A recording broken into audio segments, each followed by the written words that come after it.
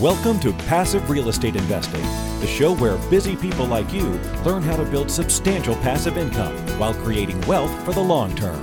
And now, here's your host, Marco Santarelli. Hello, my friends. Welcome to another episode of Ask Marco on the Passive Real Estate Investing Show. As you know, this is a show where we talk about all kinds of things, not just real estate. It's about wealth, investing, finance, the economy, the housing market, personal development, mindset, and I guess whatever we want to talk about. So your suggestions are always welcome. And sometimes I talk to people even at live events and they give me some pretty good ideas about what I can, should, and might want to cover. So I'm going to cover about 4 questions or so from listeners. These are more recent questions, which is great. One of them is from last month, but the others are very recent. Before I do, I just want to let you know that I'm recording this on Tuesday, May 30th. I will have my assistant edit this hopefully tonight, but it should be queued up for Wednesday morning, Thursday at the very latest. But I am actually leaving town tomorrow for about 24 days on a 4 to 5 city stretch. And so I might be a little slow in upcoming episodes, but I'll do my best to record and release them as I travel on the road. But just real quick to let you know about my trip, it's going to start with a annual cousins reunion or get together, something that we've started doing on an annual basis in Las Vegas. So I have cousins that fly in from a couple of different cities. And this really all started with me playing at the World Series of Poker. I've been playing in the World Series of Poker every year, practically every year since at least 2007, probably before that. I actually don't remember the first year, but I've been pretty consistent in going to the World Series of Poker. I am a pretty decent poker player. I'm certainly not a pro. It's not what I do for a living, but I love the game. It's a very much strategic game, and what I like about it is the multiple dimensions that you are dealing with every hand in poker. It's kind of like 3-dimensional chess, which is why I love it so much. And I just love the strategy and being able to not only play the hands and play the situation and play the position and play the number of chips that you're working with against every other person's stack, but you are playing the other players. So if you think about it, it's really the only game that you could label as gambling that you are not playing against the house. You are playing the other players, which I find unique. And it's part of what makes it fun. It is a social game. There's, chit chat and banter and whatever, conversations that go on. And it's interesting the people you meet. I've met several of the pro poker players that you actually see on television, even to this day, more so in years past when it was more popular. But yeah, I've played head to head against some of these people and it's always fun. Anyway, enough about that. Let's talk about real estate. Oh, by the way, I just want to finish that thought. From there, I will be going to our Power Room Mastermind in Scottsdale, Arizona. Shortly after that, I have several events going on in New York, including the Tony Awards. And then after that, I'll be going to Florida for 2 events. One is our Money Is Mastermind. It's the first one that we are hosting this year as our mastermind for our Money Is subscribers. And then after that, we are doing some strategic planning sessions with my partners for some of the other ventures that we have going on, loosely related to what we're doing here with Norada Real Estate and Norada Capital. All right, having said all that, let me get to the first question from Carrie. Carrie says, "Hey, Marco, I recently met you at the conference in Phoenix. Your presentation was great. I have been an investor since 1991. I have several properties that are paid off. My question is how to determine how to maximize the utilization of my equity on several properties while balancing the need for cash flow. As an example, 3 properties worth $400,000 each, generating gross income of $3,000 each on a monthly basis. Thanks for your time and your educational content." Carrie, you're welcome. So let me take a stab at this.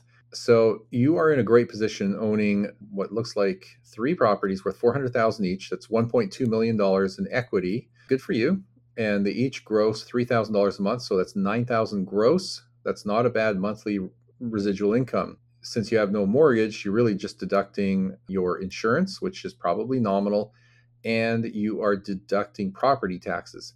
If you are self-managing, great. You have a very healthy net income from those properties and a whopping $2 million in net worth just from those 3 properties alone. Good for you. So to your question, how do you determine the way to, I guess, maximize or utilize the equity to purchase more property? I'm assuming that's what you are talking about. Here's how you do it. It's really a math question and a math problem. So you kind of have to work it backwards. And here's how you do it. What you do is start rolling back the equity as if you had financing. You can just use any mortgage calculator for this. There's plenty of them online. You make an assumption. Let's just say, hypothetically, you were to put a 50% loan on these properties. So a $200,000 loan, leaving $200,000 in equity in each property. My guess, without running the numbers, is that with $3,000 a month, you'll probably cash flow. Not great, but you'll have positive cash flow. And so they'll still carry themselves and you'll still have something to take home. Now, just follow me through on this example. That would give you $200,000 of spendable cash, the equity that you've pulled out of this property, to use as a down payment or down payments on one or more properties elsewhere and still generate cash flow from these other properties. So you're not really going backwards necessarily. Again, if you take those other examples of the properties that you will be purchasing, you may end up with more cash flow than you have without actually leveraging the equity in these existing properties. But you start at whatever number it may be. Let's call it 50% equity or a 50% loan to value, meaning you're pulling out 200,000 of the 400,000 of equity. You'll move that equity, of course, into other properties elsewhere, but you just run the numbers with a mortgage calculator to see what your debt service will be on that $200,000 new mortgage on that property. Or in this case, you have 3 of them, you could say times 3. And just run the numbers. So you take your gross income, subtract your property insurance, you subtract your property management if you have that, you subtract your property taxes, and then you subtract your mortgage payment. In other words, your debt service from what's remaining there. What's left over is your cash flow. Now, if it's positive, great. You've got positive cash flow on this property, and then you run similar numbers or a similar example on the other properties that you're looking to purchase in another market. And you add it all up. Collectively, all those cash flows from all the properties that you are leveraging up into would be your cash flow, not gross, but your collective cash flow. So that gives you an idea if you're getting ahead of the game or behind the game. But here's what you are doing. Even if, let's just say hypothetically, your cash flow is about the same when you've purchased however many more properties. Let's just say you double your portfolio from 3 properties to 6 properties, because you're not pulling out all that much in terms of equity, but you are pulling out equity so you can purchase more property. So now you have twice as many properties from 3 to 6. You have the same equity because remember, you're just moving that equity. You're not spending it. You're moving it, you're taking it out of your current properties, putting it into new properties, and you're generating cash flow from those 3 new properties that you're purchasing. So the 6 properties are all generating cash flow. Granted, the first 3, the ones you own now, are generating less because you have debt service to service. And now you have twice the portfolio, still have cash flow, positive cash flow, and you have the same equity. This, done right, should put you ahead. And this is always a great strategy because it doesn't actually move you backwards. It moves you forward when it's done right. So you're doubling up or increasing the size of your portfolio, which means as the years go by, the next 1, 2, 3, 5, 10 years, equity gains are compounded because you're multiplying that. You're 2xing, if not more, those appreciation gains because now you have more property to work with and more property to capture the appreciation you get on those properties. So again, I've said it 3 times, done right, this will put you in a good financial situation because you can potentially increase your monthly cash flow right off the bat. And you put yourself in a position where you're not only gaining appreciation on additional property, but you're also amortizing loans on additional properties that your tenants are obviously paying, which means that your equity is growing faster. Therefore, your net worth, your wealth, is growing faster. So this is how leverage works, and it's beautiful because it's powerful. The power of leverage is amazing because you can certainly accelerate your equity gains and your cash flow. So given the limited information you have, it sounds like you're sitting in a very good position to tap into that equity and build your portfolio. So if you need help with that, contact my team, of course. But if I remember who you are, and I think I do, you're a pretty smart guy. And so having been an investor since 1991, you can certainly do this on your own. But of course, we can help you shortcut a lot of this. So, Carrie, hope that helps. But congratulations on what you've built. Only 3 properties, yet you've got over $1 million in net worth and 9,000 gross income per month. That's great. So anybody who is listening to this and is just getting started or even thinking about getting into real estate investing, this is the power of real estate investing. It's accessible to virtually everybody. You don't need to be an accredited investor. You actually don't even need to be a sophisticated or smart investor. If you've got the right team around you, this is the type of stuff that you can accomplish. So good job. Alrighty, let's move to question number 2 from Mark. Mark says, "Hi, Marco. I've been listening to your podcast for a little more than a year now. Great content. Thank you for all your expertise and help in guiding small investors like me through the ever-changing market conditions. My wife and I are in our 50s and purchased our first single-family rental in Tampa, Florida in 2021. So that's 2 years ago. It's a 2-bedroom, 2-bath condo that is cash flowing approximately $600 per month. Well, that's great, especially with a condo. So you must have had a great buy or a good deal, or you just are in a position in the right market, like the suburb of that market." So he goes on to say, "We also own our primary residence in Tampa. Both loans are in our threes," which I assume you mean the interest rate is in your threes. "As we approach retirement around the corner, we are looking to scale up our real estate portfolio with the goal of increasing our cash flow enough to hopefully retire from our W-2 jobs within 5 to 10 years. While I often hear you say on your podcast that it's not a matter of when to buy real estate, but where to find a good deal." Yeah, that's basically what I say. That's close enough. "The current market is very challenging with rising interest rates and home values that remain relatively strong, especially here in Tampa." Well, that's true. Tampa's had a very strong run in terms of price appreciation. So it's made it harder to find deals that generate good returns. Mark goes on to finish his email saying, "We'd like to invest in a duplex or single family in Florida, not necessarily Tampa, perhaps the Jacksonville, St. Augustine area, or any place where the numbers make sense. We are also open to other markets, primarily in the South. My question, with cap rates now running lower than interest rates on many single-family deals, what are your thoughts about short-term rentals such as Airbnbs? It would potentially require more cash up front for renovations, repairs, and furnishings, but cash flow could be significantly more than long-term rentals in a destination market like Florida. I also realize that a looming recession or slowing of the economy could negatively impact the math on short-term rentals, and that is true.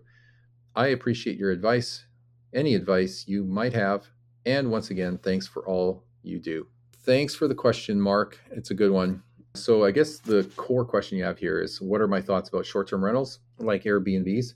Years ago, I wouldn't say bullish on them or interested in them. I was never negative on them. I always thought they were interesting, but it wasn't something that I cared to learn about. And, this goes back to the whole thing I say about ignorance is expensive. There's a lot of truth in that, and I proved it to myself. I did eventually get into the short-term rental game. I do have one right now in Florida. It's in the Orlando metro area. In fact, it's 20 minutes from Disney World and the theme parks there.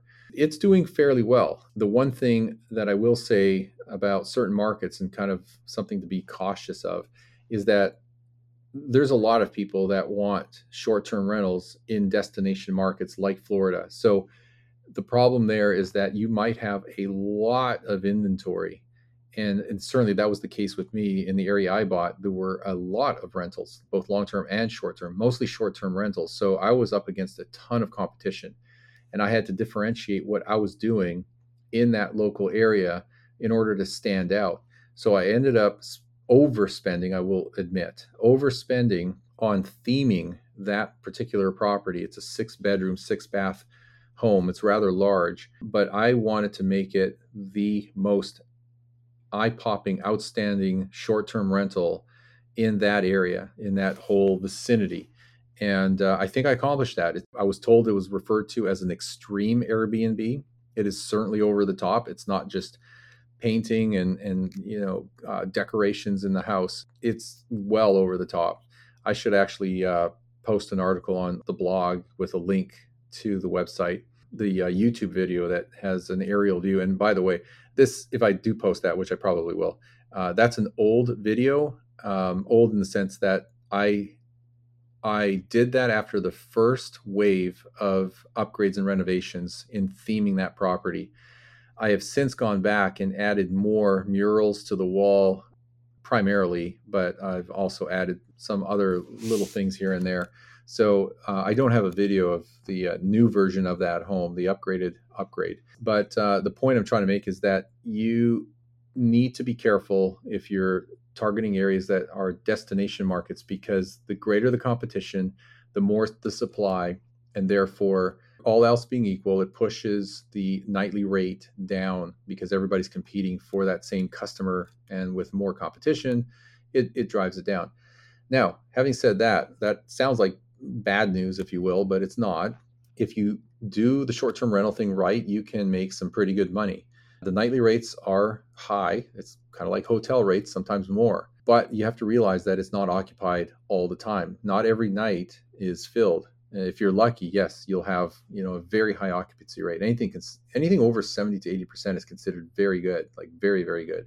So this is definitely a place where you need to run your numbers, and short-term rentals are definitely an area where you need to do strong due diligence in the area or the market or the neighborhood that you are looking to invest in, because you need to make sure that you got your numbers right, because you're making a lot of assumptions. You're making assumptions about the nightly rate, and that the nightly rate will hold over the course of weeks, months, and years, because markets do change and there might be more competition coming in. So you have to understand that nightly rates fluctuate. It's not like a short-term rental where it's $1,200 a month. That's the market rent, and it's going to be pretty consistent. And if it changes, it might change up a little bit, or maybe even down a little bit. But you're not going to have wild swings. With short-term rentals, you can have very different nightly rates from week to week and month to month, especially during what are referred to as low season, high season. And that differs from market to market and region to region. It's all local, as well as weekends versus weekdays, et cetera, et cetera. So it is very, very much time of the year specific. But again, done right, with the right due diligence and research, you can certainly make a healthy income off of a short-term rental. But there are more moving parts, and there's more consideration because you are making more assumptions. Yeah, I think I beat that to death. There was one other thing I wanted to mention about the assumptions. The assumptions have to do with the nightly rate as well as your occupancy. That was the other thing I wanted to mention. You're making assumptions about the percent of the month, the number of nights per month that property will stay occupied. And of course, it's a different type of property manager. There are property managers specifically for short-term rentals because they treat them like hotel rooms. They will go in, turn it over, and go back once your short-term tenant leaves, because the turn has to happen relatively quick, as you may have someone moving in the same day that your previous guest moved out. So there are books and courses on this kind of stuff. It's not something we necessarily teach, but I know that we have had clients that have purchased the turnkey rentals through us, through our network of property providers, that have turned those properties into short-term rentals and are doing well. Again, the key thing here is the location. Very, very much specific to its location, even down to the street level in some places. So, Mark, keep that in mind. But just wrapping this up, in regards to a looming recession or a slowing of the economy, absolutely that can affect you. Again, it's going to be very much market and location specific, but a strong recession will prevent people from traveling.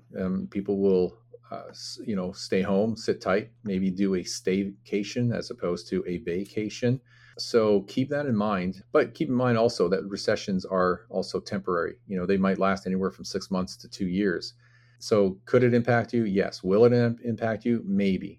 Where you're located with any rental, but especially short-term rentals, will certainly be impacted by the depth of the recession or a slowing of the economy. So again, something to keep in mind, but those are forces that you can't necessarily control, but you can anticipate and maybe protect yourself from. All right. Thanks for the question, Mark. I was long-winded in my answer and I apologize about that, but I'll try and give you more than you asked. All right. Third question, Danielle, I believe it is. Hello. I love your podcast and I look forward to them weekly. Thank you. Exclamation mark, exclamation mark. Well, you're welcome. I want so badly to start my journey with an investment property, but I feel stuck on the financing part. A little background into first. My husband and I own a home and are in the process of getting a HELOC, which is a home equity line of credit. Getting a HELOC open so we can tap into the equity if needed. We also have been pre-approved for what Merrill Lynch calls a Mortgage 100, where they use our stocks as leverage so we can get a 0% down payment loan and at a good interest rate due to the stocks with them. Well, that's interesting. Actually, I've never heard of this Mortgage 100. So the ability to actually purchase a property with no down payment is intriguing. There are dangers with it, of course, but that can give you an infinite rate of return because if you're not putting anything down, any return divided by zero is not possible, but no down payment essentially gives you an infinite rate of return. The problem with that method is that the numbers don't work on an investment property when you don't put any down payment. So here's my question. What do you think is the smartest way to finance the down payment? Would you use the HELOC? Would you sell stocks even though I know you get capital gains tax? I'm leaning towards this because I would like more balance in our investments anyway, so it's not so stock heavy. I would ideally have more investments in real estate, multiple exclamation marks. Or would you do the Mortgage 100 since I am offered that and keep trying to make the numbers work? Or maybe you have a different thought altogether. Help! Exclamation mark. I just want to move forward so badly, but I want to be smart. Thank you so much, Marco.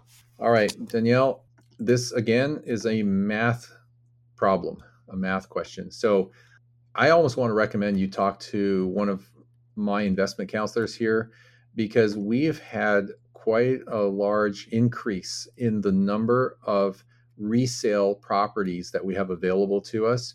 And what I mean by that is they are properties that are newly renovated. So they're in like new condition. They're not new construction. They're just newer or like new properties. So there's no deferred maintenance. It's like buying a property in a mature area, a mature neighborhood that's not new construction. And there are often many benefits to that, especially being in a highly desirable neighborhood that is a mature neighborhood.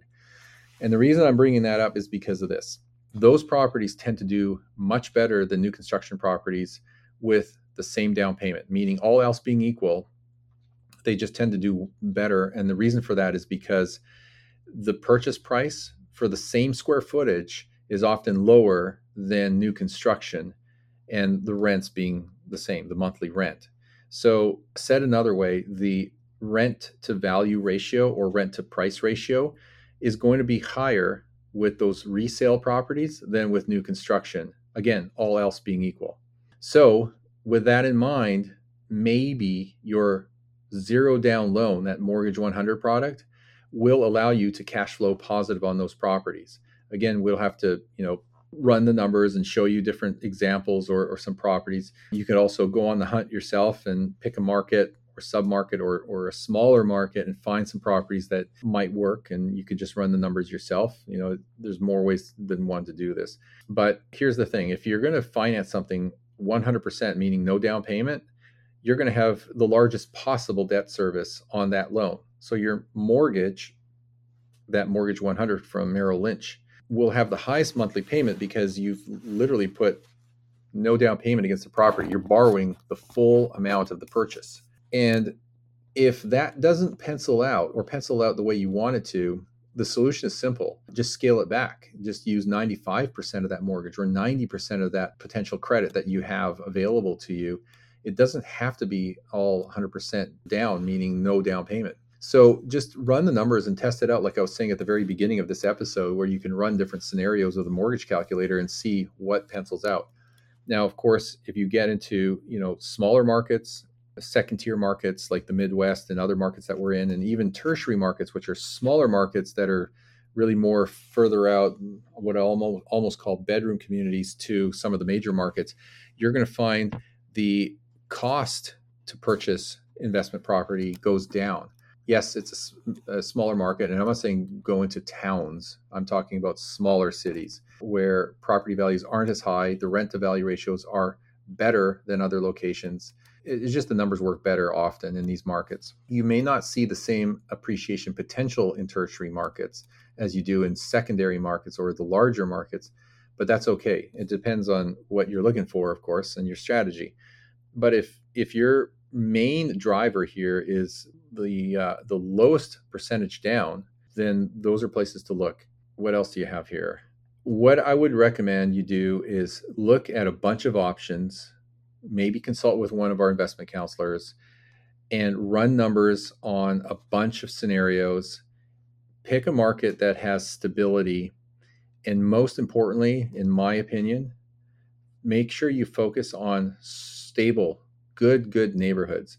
Often how I grade them would be, from A's all the way down to D, which is a war zone. I like the B, what I'll classify as B plus and A minus neighborhoods. If you stick to those types of neighborhoods, good neighborhoods with desirability, you will do fine. You will do fine. But again, don't let the numbers steer you wrong and put you in C-class neighborhoods or undesirable markets because the numbers happen to work for you there. I did that. That was my mistake when I first started early on in 2003 and early 2004. I didn't really think much at all about the neighborhoods. I just had lots of credit available and I went gangbusters buying property after property. Some of it worked out, some of it didn't. And I ended up giving back or losing or selling some of those properties. So yeah, I learned from my mistake. So that is what I would do. I'll kind of just wrap that up there. But again, I think we can deep dive into this if you want to talk to my team. All right, well, I think I will take one more quick question here because it kind of ties into some of the previous stuff I've talked about, and this will be quick. Shara, I believe is the name. Hello, I'm an investor out of California, and I'm wondering what out-of-state markets to pay attention to for buying rental properties. Thank you. Shara, kind of a high-level question, but it's a good question, and I will give you a high-level answer. I'm going to avoid naming specific markets here. I might just gloss over some, but essentially what you are looking to do is what I talk about all the time, and that is focus on markets that have stability. They have stable job market or maybe a growing job market. So there's job growth, that would be ideal, and a stable or ideally a growing population. Those are the markets you want to focus on, and not necessarily the larger tier one markets, which are the New Yorks, Los Angeles, San Franciscos. Those markets are going to be expensive and overpriced, and the rent to price ratios don't work. Stick to ideally the eastern half of the US, flyover country, the Midwest, parts of the Northeast, the South, Southeast, and all the way down through Florida. That's where you tend to find markets that make sense in all ways, fundamentals and the numbers. So general advice, but not specific investing advice to you or anyone for that matter. But that's what I would focus on. Out-of-state markets, there's many of them. We're in a country with over 500 metropolitan statistical areas, so you have lots to choose from. Even when you start breaking it down into sub-markets and even areas and neighborhoods, you've got lots and lots and lots to choose from. All right. Well, anyway, Shara, all I can suggest is, maybe follow up this question with a conversation with one of our investment counselors. It's just such an easy thing to do. There's no cost and there's no obligation. Why wouldn't you take advantage of that? All right. Well, that is it for today. I appreciate you all listening. I hope these 4 questions were helpful to most of you. If you have any questions, please send them my way. If it's about real estate finance, me personally, doesn't matter. I'll take it all. Just go to passiverealestateinvesting.com. Click on the Ask Marco button and submit your question. Remember to subscribe to the show if you haven't done so already, and share this show with other like-minded individuals like your friends and family. Thank you for listening. I'll see you all on our next episode. Are Are you looking for a roadmap to financial freedom? If so, we have a solution for you. Norada Real Estate is offering a limited number of free strategy sessions to help you get out of the rat race. Learn how you can create wealth and build monthly passive income. To set up a time with one of our knowledgeable investment counselors, simply go to noradarealestate.com. That's NORADA realestate.com. Nothing on this show should be considered specific, personal, or professional advice. Please consult an appropriate legal, tax, real estate, or business professional for individualized advice. For distribution or publication rights and media interviews, please contact the host.